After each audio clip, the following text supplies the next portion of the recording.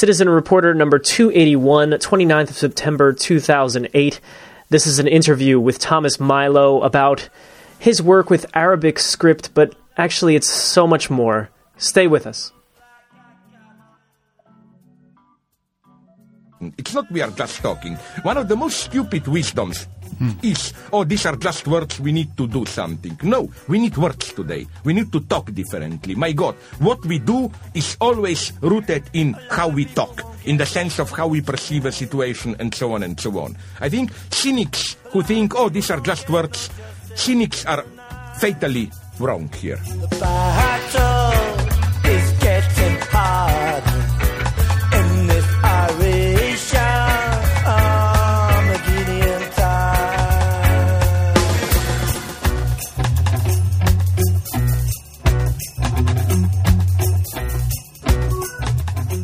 Good afternoon, or wherever you are in the world. Hello, and welcome to the program.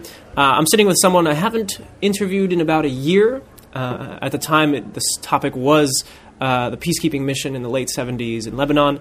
Today, I'm back sitting next to Thomas Milo, and today we're going to talk about Decotype and his work with Arabic script. And, it's an interesting world that I'll let him explain. So first of all, hi, Tom. Good to see you again. Yeah, good morning. Long time no see. Yeah, indeed. But we always stay in contact, and I have noticed, of course, a lot of developments with your work. But we'll get to the developments in a moment. Why don't we start with the last time we spoke? We were talking about, of course, you're in the past, in the late 70s. You're in Lebanon. How did it go in your life? How did you take up the task of getting into Arabic script and also the use of computers and how did it start? Decotype. I mean, the Decotype as an incorporation is a late development. We incorporated it in 1985, but my interest in script was much older, and I suppose I had a born-in interest in making models, and how that combines is maybe not immediately clear, but let me say that I don't make Arabic fonts, but I make models of Arabic script. And that's a word, seems like a word play. Yeah, what's the big difference? I mean, we all know fonts, we all work with computers, and we change our Arial to our Times New Roman. These fonts fit snugly on your systems because your systems are built to deal with Latin script. But now you're looking at Arabic, and Arabic is a different animal. And you can domesticate an animal. You can domesticate a pig to the extent that it fits in tins. Right. And that's maybe in an irreverent way what they're doing to Arabic when they design it. The technology is not meant to deal with Arabic. The script runs the other way around, for starters. But there are many additional features to the script that are not known by the designers of the technology, and as a result, this is by the way a carryover from typewriters and conventional typesetting machines. Instead of designing machines for Arabic, they designed Arabic for machines. Okay, in the days of typewriters, even. In the days of typewriters, yes, particularly, yes.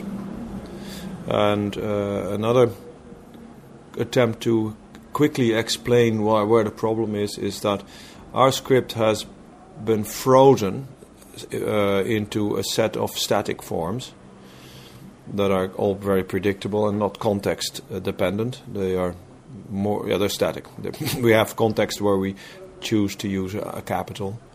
We have contexts where we choose to use italics, but these are not automatic alterations in the shape of the letters.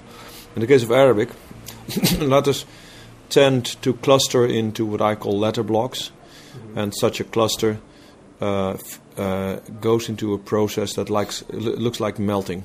I call it a fusion.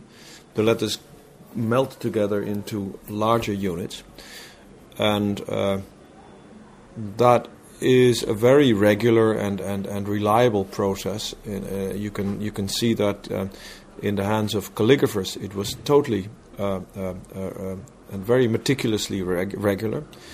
In the hands of Middle Eastern typographers, it was only in the 19th century competently reproduced. And as computers arrived in the 1980s, 1970s of the 20th century, this whole structure suddenly more or less collapsed because the designers of computers had no knowledge of these particular needs. They had a simple rule of the fist to break down Arabic script adequately based on typewriter designs of redesigned Arabic for typewriters, and that basically became the approach for Arabic on computers. But how did you come to know this? Of course, I mean, I know you spent a lot of time, of course, in the Middle East. I can understand that someone who grew up there would know this problem. I suppose that a lot of people in the Middle East have long known about this, felt this when they're writing on a computer or something. Yeah, well, let me give you my guess for whatever it's worth. But the last time we spoke about the war in the Lebanon. It lasted from 76 till 2001.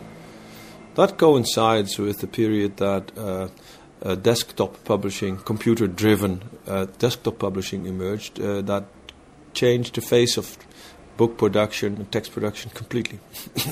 The normal point of entry of Western ideas had been Lebanon. The reason is that it is, at least it was, and to extend it could be again, a wonderful mixture of civilizations, cultures, religions, different characters. Not just in an alphabetical sense, but also in a human sense. I actually saw with my own eyes how people in one neighborhood would be Muslims and Armenians, and have frequent exchanges about practical things. And so you can see that a Western idea is discovered by someone who has less of a threshold to go to the West and accept that some things are useful, and then takes it to the Middle East and then discusses with his neighbors how best to adapt it and optimize it for their own use. Now that kind of indigestion disappeared as a result of the Lebanese war. So suddenly people stopped Yes. in all aspects of life interacting and... Well, in fact, this same Armenian, for instance, was later hunted down by his neighbors because he refused to participate in the war. Actually, he fled to the Netherlands, and his legal advisor asked me to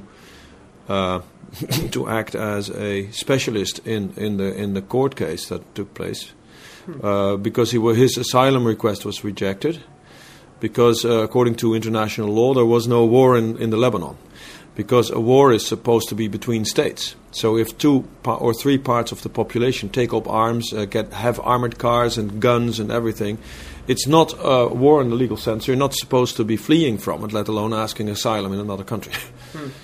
And then I explained that given, in spite of the fact that it's not a war, I, as a member of the Royal Netherlands Armed Forces, was sent there to interfere, so that maybe something was going on after all. So I brought a map of Beirut, which was with great interest is inspected by one of the judges, who asked me which part he would have been able to see out of the window when he made an intermediate stop on a holiday trip. And then the next thing was that after some deliberations, they decided to reject the asylum request because after someone of the UN had explained that the role of the Armenians as such was not negative, that they had not been participating in the militias that were killing each other, but they had actually managed to organize a volunteer Red Cross organization to drag the dead and the wounded from the battlefield. And then they came back after deliberations that having heard everything, there is no war going on, and while the war is going on, the Armenians play the role of Red Cross. He should have volunteered for the Red Cross and stayed in his country. And just imagine on the concept of a conscientious objection, because that's what he was. He refused to take up arms against his own fellow citizens, and other fellow citizens were chasing him down for that. And in this ridiculous situation, his asylum request was rejected, because well, he could have been he could have acted as a conscientious objector and joined the Red Cross, and that, of course, imagine in the Netherlands where we have this pro forma rule. At the moment the Cold War would have broken out, they would have hunted down all the conscientious objectors, put a gun on their temples, and joined them to join the and forced them to join the infantry after all. So it was completely ridiculous. But this background serves to illustrate that the social chemistry in which a country like Lebanon had always been the interface between the Orient in a romantic sense and the West in a romantic sense, that interface had at least temporarily been completely out of action. So in a critical period where the whole landscape of text production changed. The computer. So this would have been the country, you're saying, where they would have been Of course they would have done it. And actually, I have another personal experience that I was looked up by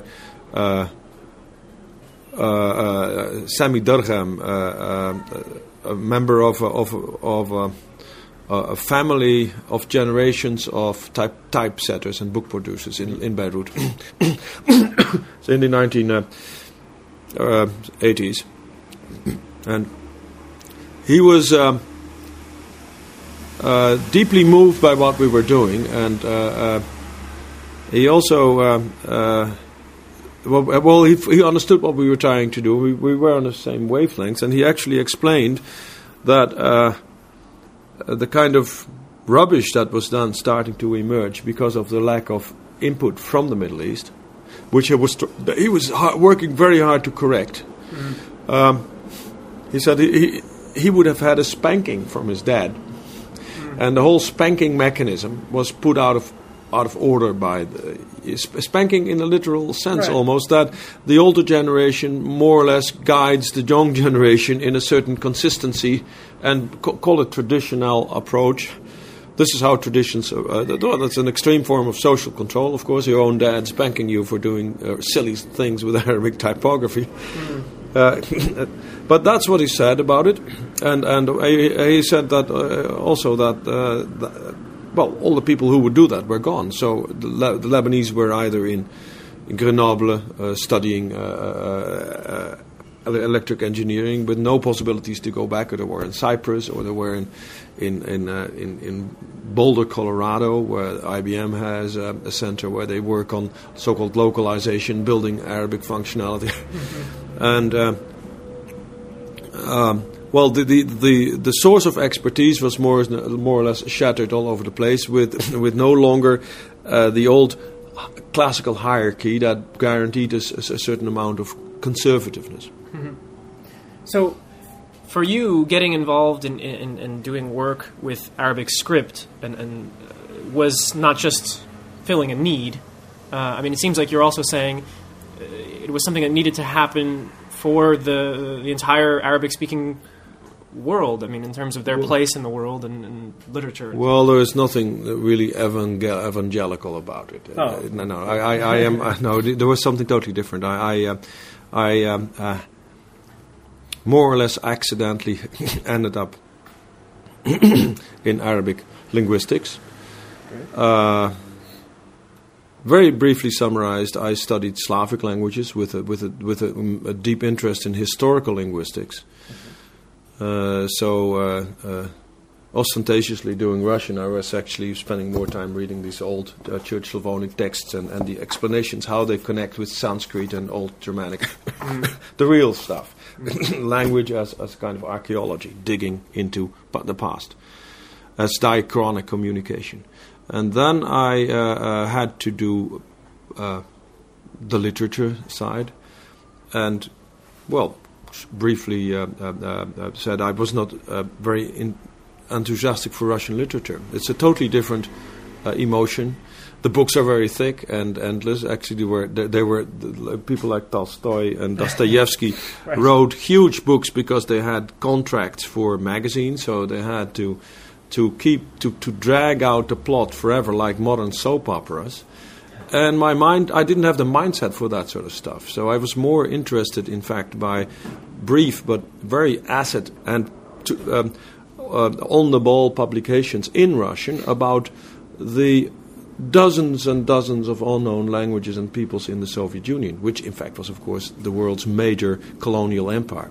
In a sidebar, one of the great successes of communism is that, of course, they mentioned they managed to criticize all the major colonial empires like the French, the British, and the Dutch, and helping them to dismantle these empires, while at the same time they maintained a huge colonial empire covering all of northern Eurasia, with a small western portion with ethnic Slavs, but all the rest of the population being Turks, Fenno-Ugrians, Paleo-Siberic peoples, Mongolians, you name it, Persian-related Tajiks, huge, diverse, and Central Asian and essentially un-European and subjected population, the majority of which was Muslim. So, to cut the story short, if possible, is that I got more interested in these things than into matters Slavic, so I turned to Turkic studies in Leiden, in the Netherlands, and there it was imposed on me to learn Arabic, so I had to do Arabic in order to get access to Turkish. Turkic. And in the end, once I had Arabic, it opened again new horizons, and several stories come together here. In a later stage, I volunteered for the army in order to get into that world in a way that gave me the opportunity to see it in a more profound way than as a tourist. Right. What I discovered is that the concept of hospitality, which is always widely admired and also seen as a very strong and typical feature of the Middle East. The warm receptions that you get, the food, the way you're always surrounded by people and taken into the group. Hospitality has also a downside. And let me take an historical linguistic take on this. If you look at our word guest in English or gast in Dutch, it is a cognate to the Latin word host or hostis in full, which means enemy. And why would that be the same cognate? Well, because it essentially, of course, means stranger. And as a foreign element, an alien element, an element from somewhere else that you don't want to connect with. And there are two ways to deal with an alien. You attack him or you neutralize him with peaceful means. And indeed, the Latin word for hospitality is constructed of the word hostis, which is enemy, and the verb pitare, which means to feed. So if you look, you see what I'm driving at. Feed your enemy. Feed your alien. Right. Feed your alien, or kill your alien. That's basically the options. So the alien needs to be fed or killed in order to neutralize him. And the favorite tradition that's so famous is to in fact feed. What we see in the Middle East is very simple. That anybody who has tried to roam into a distant village in Anatolia or in the plains of Syria on his own, knowing the language, because you usually do not even try to do that if you don't know the language, will always find himself quickly surrounded first by the smallest children, and then gradually growing groups of larger children. He will be more or less cajoled into a place where people will invite him to sit down, and then inevitably coffee will be served, and then food. And then after a while your time is up and you have to go away again. But basically you do not get for a second a chance to move around in free individuality. And that is hospitality. And what I needed, being a thorough individual, a very Yes. much an individual. I always resented the fact that I was always neutralized by hospitality, by large groups feeding their aliens in order to control them. They followed me. I even had moments that I wanted to take a pee, and that someone followed me and asked me where I was going. I said, "Well, you just walk along with me. I'll show you." So I just dropped my pants where he was there and showed him what I was going to do. I thought, if you want to have control, you'll get it. Yeah. But anyway, so that is only also to illustrate that there are moments that, as an independent Dutch maverick, social control can be a bit over the top. So I looked for alternatives to travel in that world because I wanted to know it, and I became a truck driver for that purpose. Worked in the Middle East, all over it, driving big trucks. Mm-hmm. And in a later stage, I got the opportunity to join the army. But now, connecting back to typography, when I joined, I was basically a major in Turkish and not in Arabic. But my gamble was that with the intelligence in these days, where they sent us off to Lebanon as if we were going to a hot, arid desert.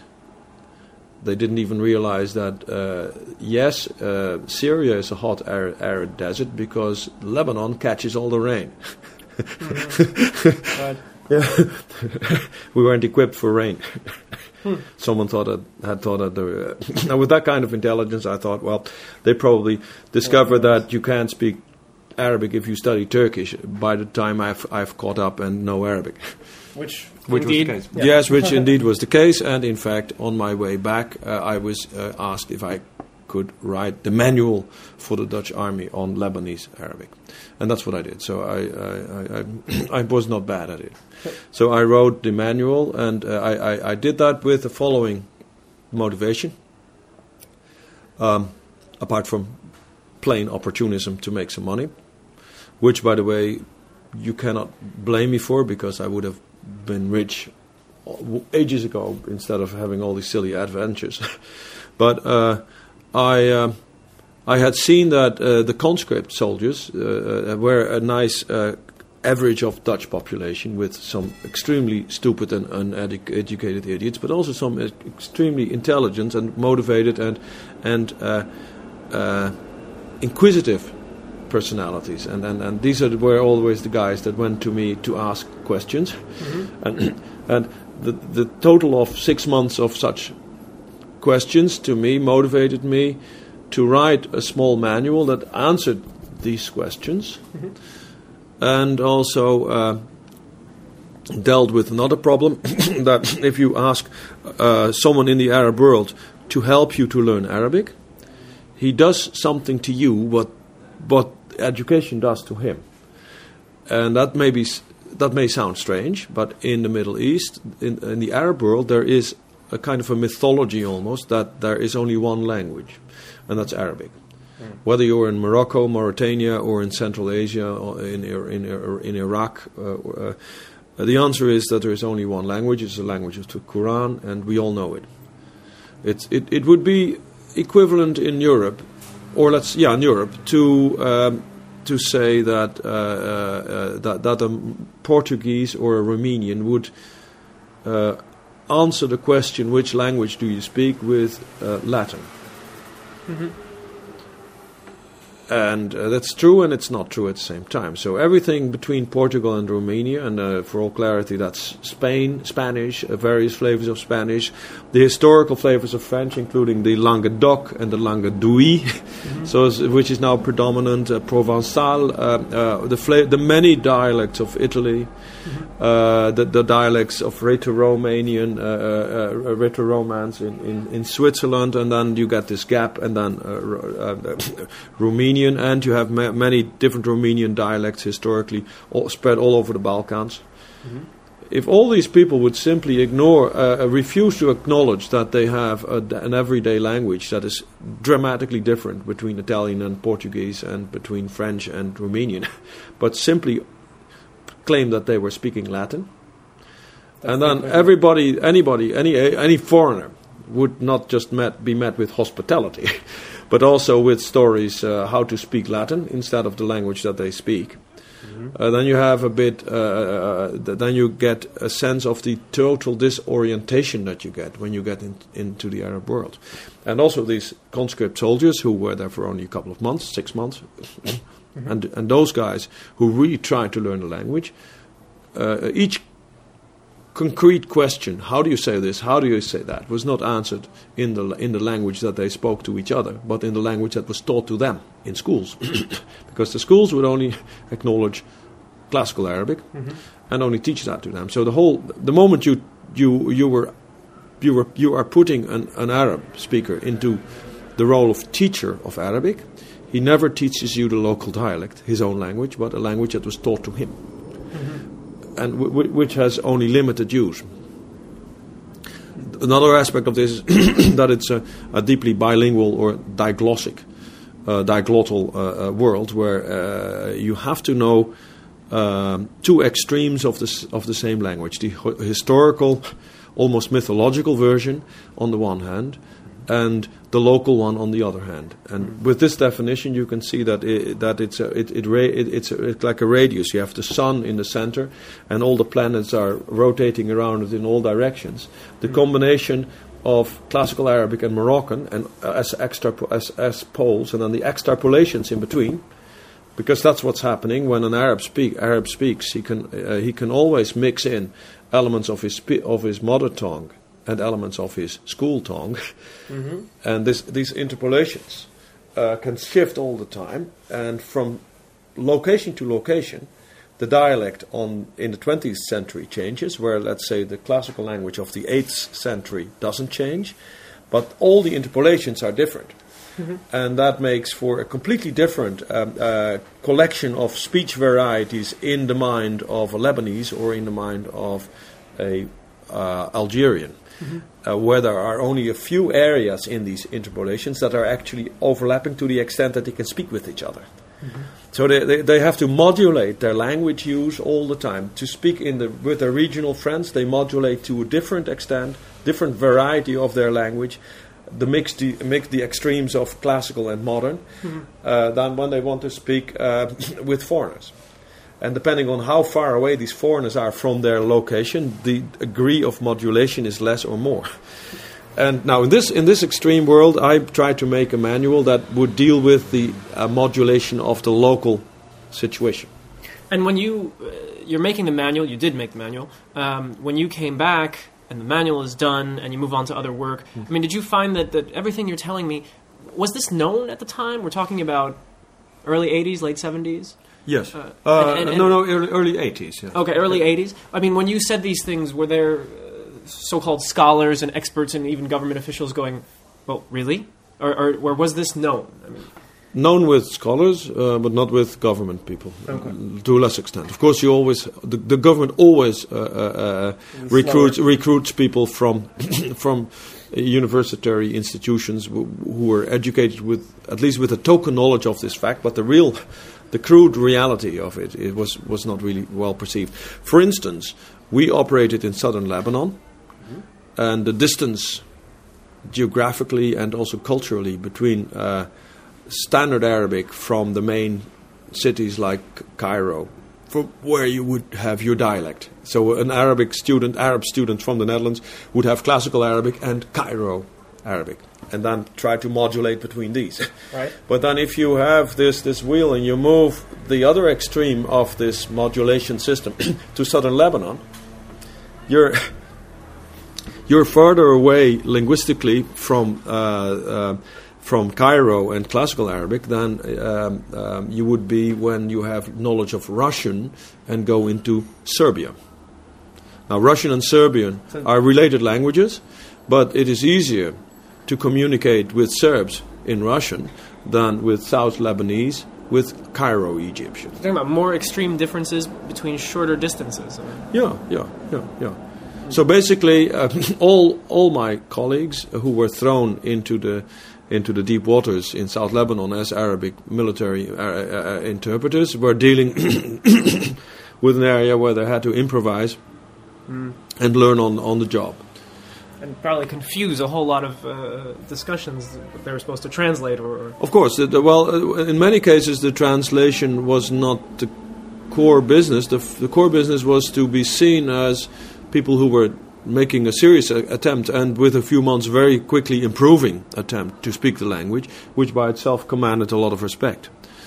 So many of the tense confrontations that we routinely had with infiltrators and sometimes with the population, it could also be tense, were already socially lubricated by the fact that we were doing a serious job in trying to speak their language. By the way, that's not divert into Lebanon. I was trying to say that I wanted to give them a book that was actually useful, and useful meant that it had to have the right mix of speech elements, the right terminology, and not the book language, but the street language, to come to the nearest match in English or Dutch. And on the other hand, given the fact that there is a total fixation on the classic language, I wanted to give the book also printed Arabic, so that they could sit side by side, ideally, and a Dutch soldier sitting next to a Lebanese, and they could point at elements on the page to understand. So the same expressions were there in transliteration, so that the Dutch guy could follow the sounds from Latin letters, and I wanted it also to have an orthography. And orthography means spelling, and spelling of Arabic can only be done with Arabic letters. And there is where I ran into the typographical tragedy. That the script that I saw everywhere in the Middle East is a very powerful and expressive graphic cultus. It is a spin-off of the pride of Islam, their calligraphical tradition. Not that everything is calligraphic, but it's all very interesting and expressive, and it uses a certain idiom. It is a code system. The sender and the receiver share the code, otherwise they can't read each other, and they use all kinds of interesting little details in the script. And none of that remained in the script that I was getting from the typesetters here. And eventually I produced a book with one of these, what I call Mickey Mouse or dumbed down versions of Arabic, for the simple reason that it wasn't there, but it gave me also the feeling that something very weird was going on, that a civilization that is so well known for its script culture was actually being stripped. And I'm really not looking at it in an let's say an idealistic way. I was simply challenged to see, is this really necessary? Don't we have methods to improve that? And that's when early computers started to come, early computer printers started to come, and that's why how I found eventually the technologies that we use now. And unfortunately, when early computers come around, I mean, it actually makes the problem worse in many ways, right? Because at the time, this bad script that was being passed around now had an even bigger sort of theater, which was the internet eventually, but computers. This is exactly right. There are weird arguments about this that. Some of them honest, some of them dishonest. For instance, that the simplification is unavoidable, is in a way dishonest, because computer technology doesn't require any simplification. It simply requires an accurate analysis. If you can analyze something, you can synthesize it. Right. And if you see a computer as a huge, powerful synthesizer, however small they're very powerful synthesizers. But they only work on good analysis. Otherwise, the famous adagio, garbage in, garbage out. Right. And I see a lot of Arabic script effects, the result of garbage in, garbage out. Under the argument that, well, it's much too complicated for a computer, basically. Yes, and of course it was much too complicated for the computer programmer or for the people who were to explain it to the programmer, because you cannot reasonably expect a person to have all the skills this is the principle of society. You spread your interests. Some people are bloody good programmers. Other people are bloody good linguists, and there are other people who are good analysts, and it's or artists. Actually, I'm just back from a conference about typography in St. Petersburg, where a person from the Summer Institute for Linguistics, who make open source typography for all the languages in the world, pointed out that for these problems you need a cooperation between a designer, a linguist, and an engineer. Okay. And that's the ecotype. That's what we are. That's what you have. Yeah, I'm a linguist. Miriam is a designer, and our third man, the programmer, he is an engineer. He is an aircraft engineer.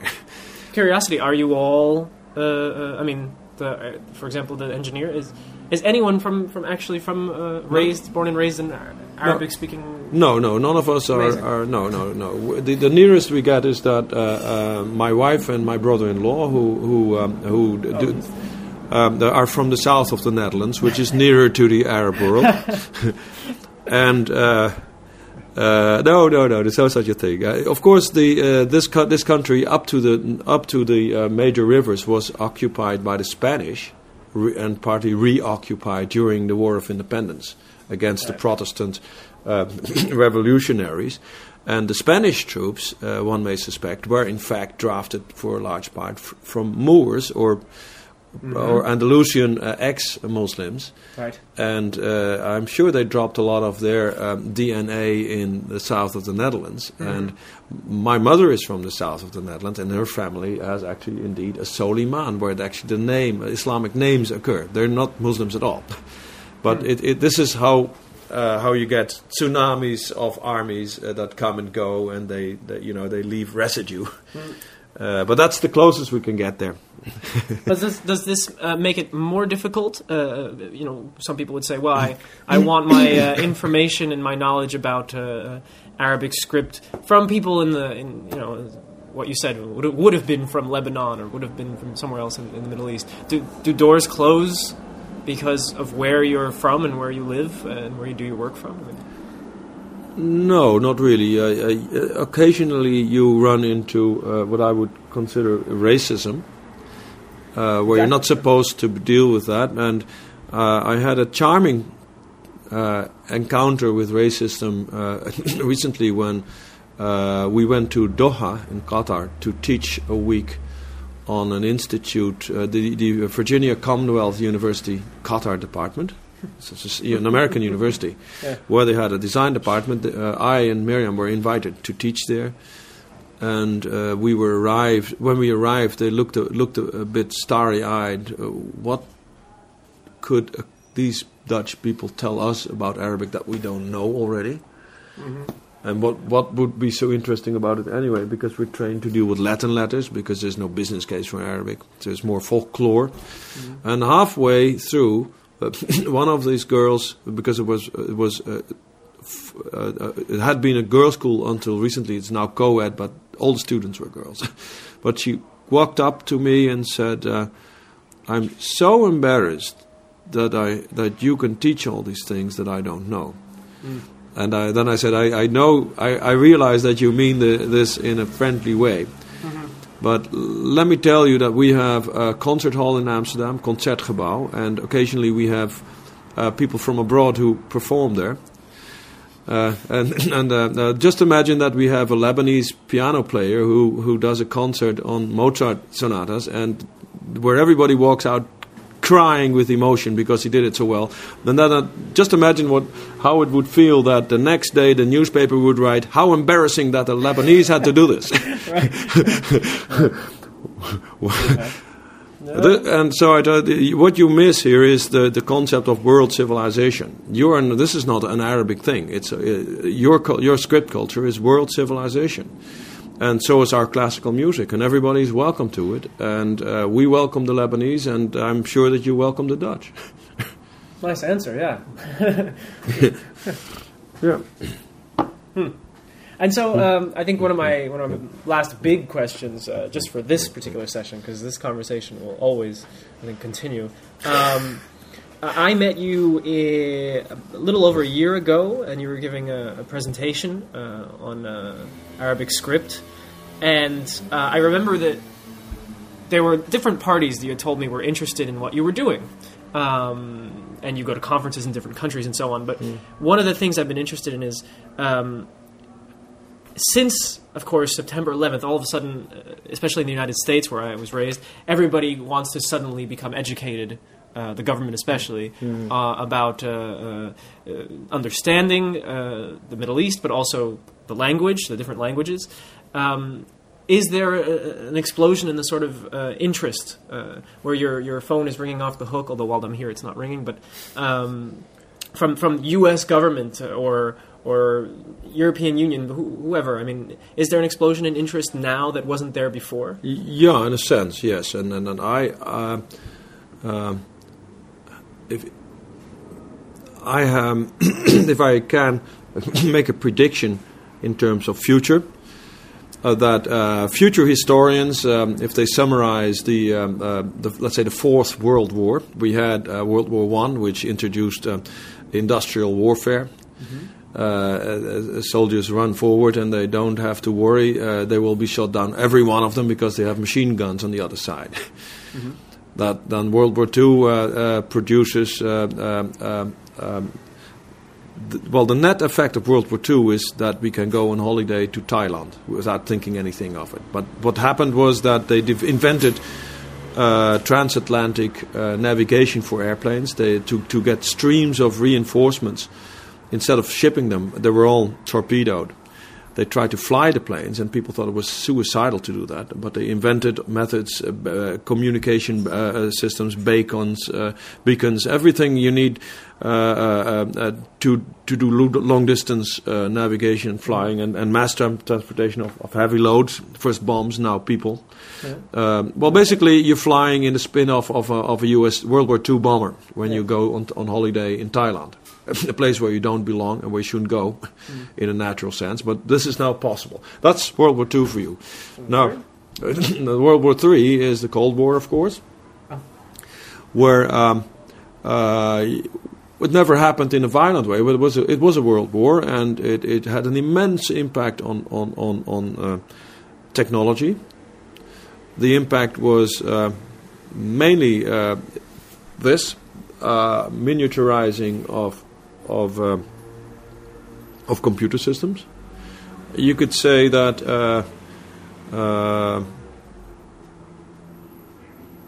airplanes were considered obsolete. The weapon of the future, the weapon of World War III, the Cold War, was the ballistic missile, preferably the intercontinental ballistic missile. You would fire a couple hundred missiles with atom bombs on them, and they would land on the enemy, and that would more or less conclude the argument. With one small downside, that the enemy would have machines that detect the incoming rockets, and even if the rockets were so fast that they would wipe out the complete command and defense structure of the opponent, they would still have enough automated defense or retaliation devices operational that it would also land in the territory of the aggressor and also wipe him out. And that strategy was abbreviated to MAD, Mutually Assured Destruction, MAD. Right. Now, but in order to make these things really convincing, you needed to prove to your enemy that you could hit with your intercontinental ballistic missile any target, any time, any size. So that is the thinking behind the "We Put a Man on the Moon" program of John F. Kennedy. So here you go. Now all of a sudden, a complete industry is turned to a ridiculous goal to put 1 or 2 men on the moon. In order to accomplish that, they have to miniaturize computer systems to the effect that we today have microcomputers and laptops. That's in a very short summary. That's where we got them from. But then the other side is that the people who made that realize that oh boy, we may end up in another MAD situation, that they will probably also have these means to hit us on a needle. So we need to reinvent ourselves in a way that they can never wipe us out. How do you do that? Well, that became the ARPANET, the Advanced Research, Defense Research. And the ARPANET became the Internet. The Internet is what we now have as the World Wide Web. So the combination of the microcomputer and the World Wide Web is now, that's the outcome of the Cold War. So there were shots fired in Vietnam and in Lebanon, where I was, but the residue, the historical residue of World War II was mass tourism by airplane. Mm-hmm. And World War III is mass communication by internet. And World War IV is now war on tourism or on terrorism. Well, it boils. The everyday effect is, of course, war on tourism. You have to take off your shoes before you are allowed to enter a plane. To trash your whiskey that you just bought, but you have, like I never travel back from the Middle East without at least one bottle of whiskey. And you buy that as onboard luggage. But if you then have to change planes in Switzerland and then reboard another one for Europe, your luggage is traveling on in the belly of the planes, and they tell you to trash your whiskey because you can no longer take more than 100 milliliter of fluids on board because it's explosive. Mm-hmm. It's potential explosive. So that's war on tourism. Mm-hmm. Nothing happens in the field. No ideologies are winning or losing. But the practical effect is mainly that travel becomes very uncomfortable. But now, what I'm driving at is the real long-term net effect of this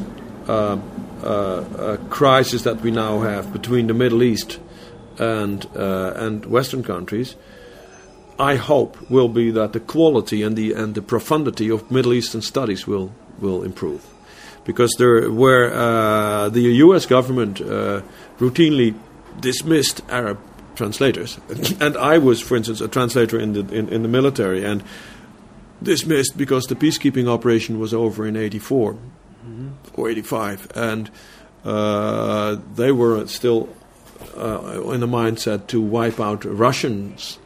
A tsunami of Warsaw Pact troops. Mm-hmm. By the way, I wasn't a professional soldier. I was there because I knew the language. But anyway, they did not hang on to the expertise that you build up in peacekeeping operations, and as a result, partly that caused the disaster in Srebrenica, where the Dutch. In a very embarrassing way, were humiliated by Serbs, mm-hmm. which could also have been avoided to a certain extent if they had much more knowledge of the local language. Mm-hmm. But anyway, that's the long-term effect, and in a sense, I'm contributing to that. I did get budgets to create things that would never have been created. And that contribute to the quality, I hope, of Middle Eastern studies. Mm-hmm. But it's not true that the telephone doesn't stop ringing, because most of these things are done along bureaucratic lines and organizational lines. And I am not a bureaucrat. I'm not in their telephone directory. Only people who know who is who in the world of inventions understands. Yeah. Oh, that's all right. Don't worry.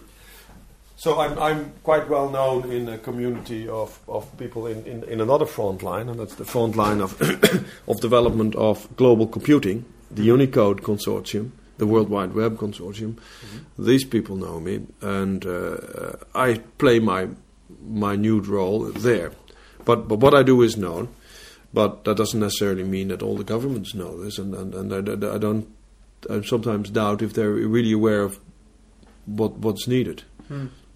So it's been until now, the span of the last 10 years, slightly less, has been an increase in interest, but at the same time, it's not clear if it'll be sustained. Basically. Yes, it will. It's not clear at all, and I think that there was an initial panic at the beginning of this decade. the noughties. Right. And I think that it's now becoming a routine. Nobody knows where which war is being waged and what it is about. And I think that also with that, the interest in Middle Eastern studies is going back into its usual slumber. It's going to be dangerous for everyone. I mean, Yes. All right, Thomas. Well, I'm going to stop there for today. The discussion, of course, goes on. I can recommend, is it decotype.eu? No, .com. We are .com. communists. Well, it's commercial. Yeah. There'll be a text link in the post, and I hope to come back and we'll do another topic. Yeah, the decotype.com website is not very much alive, but it has some useful links, particularly one to a lecture that I gave in Reading, where you can see some more of the visual effects that we try to develop. Okay, all right. And thanks for inviting me. It was actually you that invited me today. So yeah, okay, and we're off to coffee now. All right. I ride in this wind on my good horse. I call you my shiny black bears to the playhouse of fortune to take the bright silver and gold you have taken from somebody else. You've been listening to citizenreporter.org, and that was an interview with Thomas Milo, a man who has done so many interesting things and continues to do interesting things with his life. We will surely hear from him again. I hope you enjoyed the interview, and for more content, other podcasts, video blogs, text, you can go to citizenreporter.org. You can also leave a comment there. You can find my contact info. I appreciate you being out there. I appreciate your support. And until next time, take care. See ya. See ya.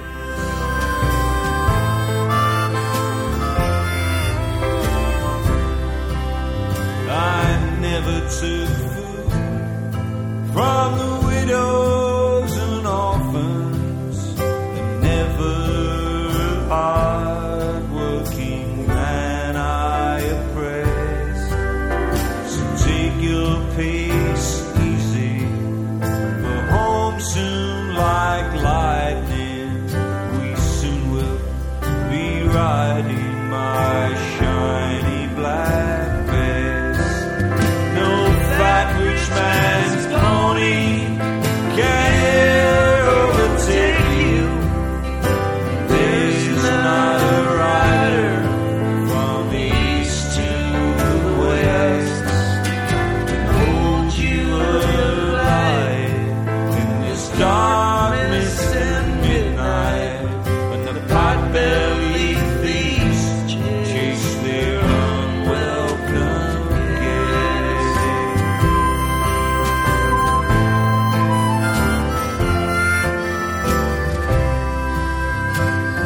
I don't know, good horse, as we trot in this dark here, that robbing the rich is for worse or for best. They take it by stealing and lying and gambling, and I take it my way, my shiny black bears. I treat horses good and I'm friendly to strangers. I ride and you're running, makes my guns talk the best. But the rangers and deputies are hired by the rich man to catch me and hang me, my shiny black bears.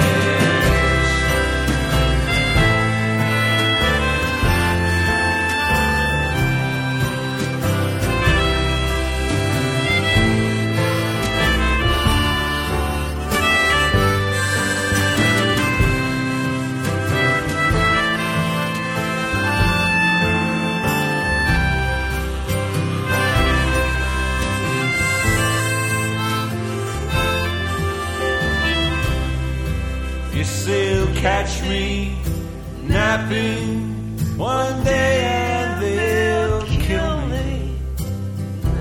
then I'll be gone.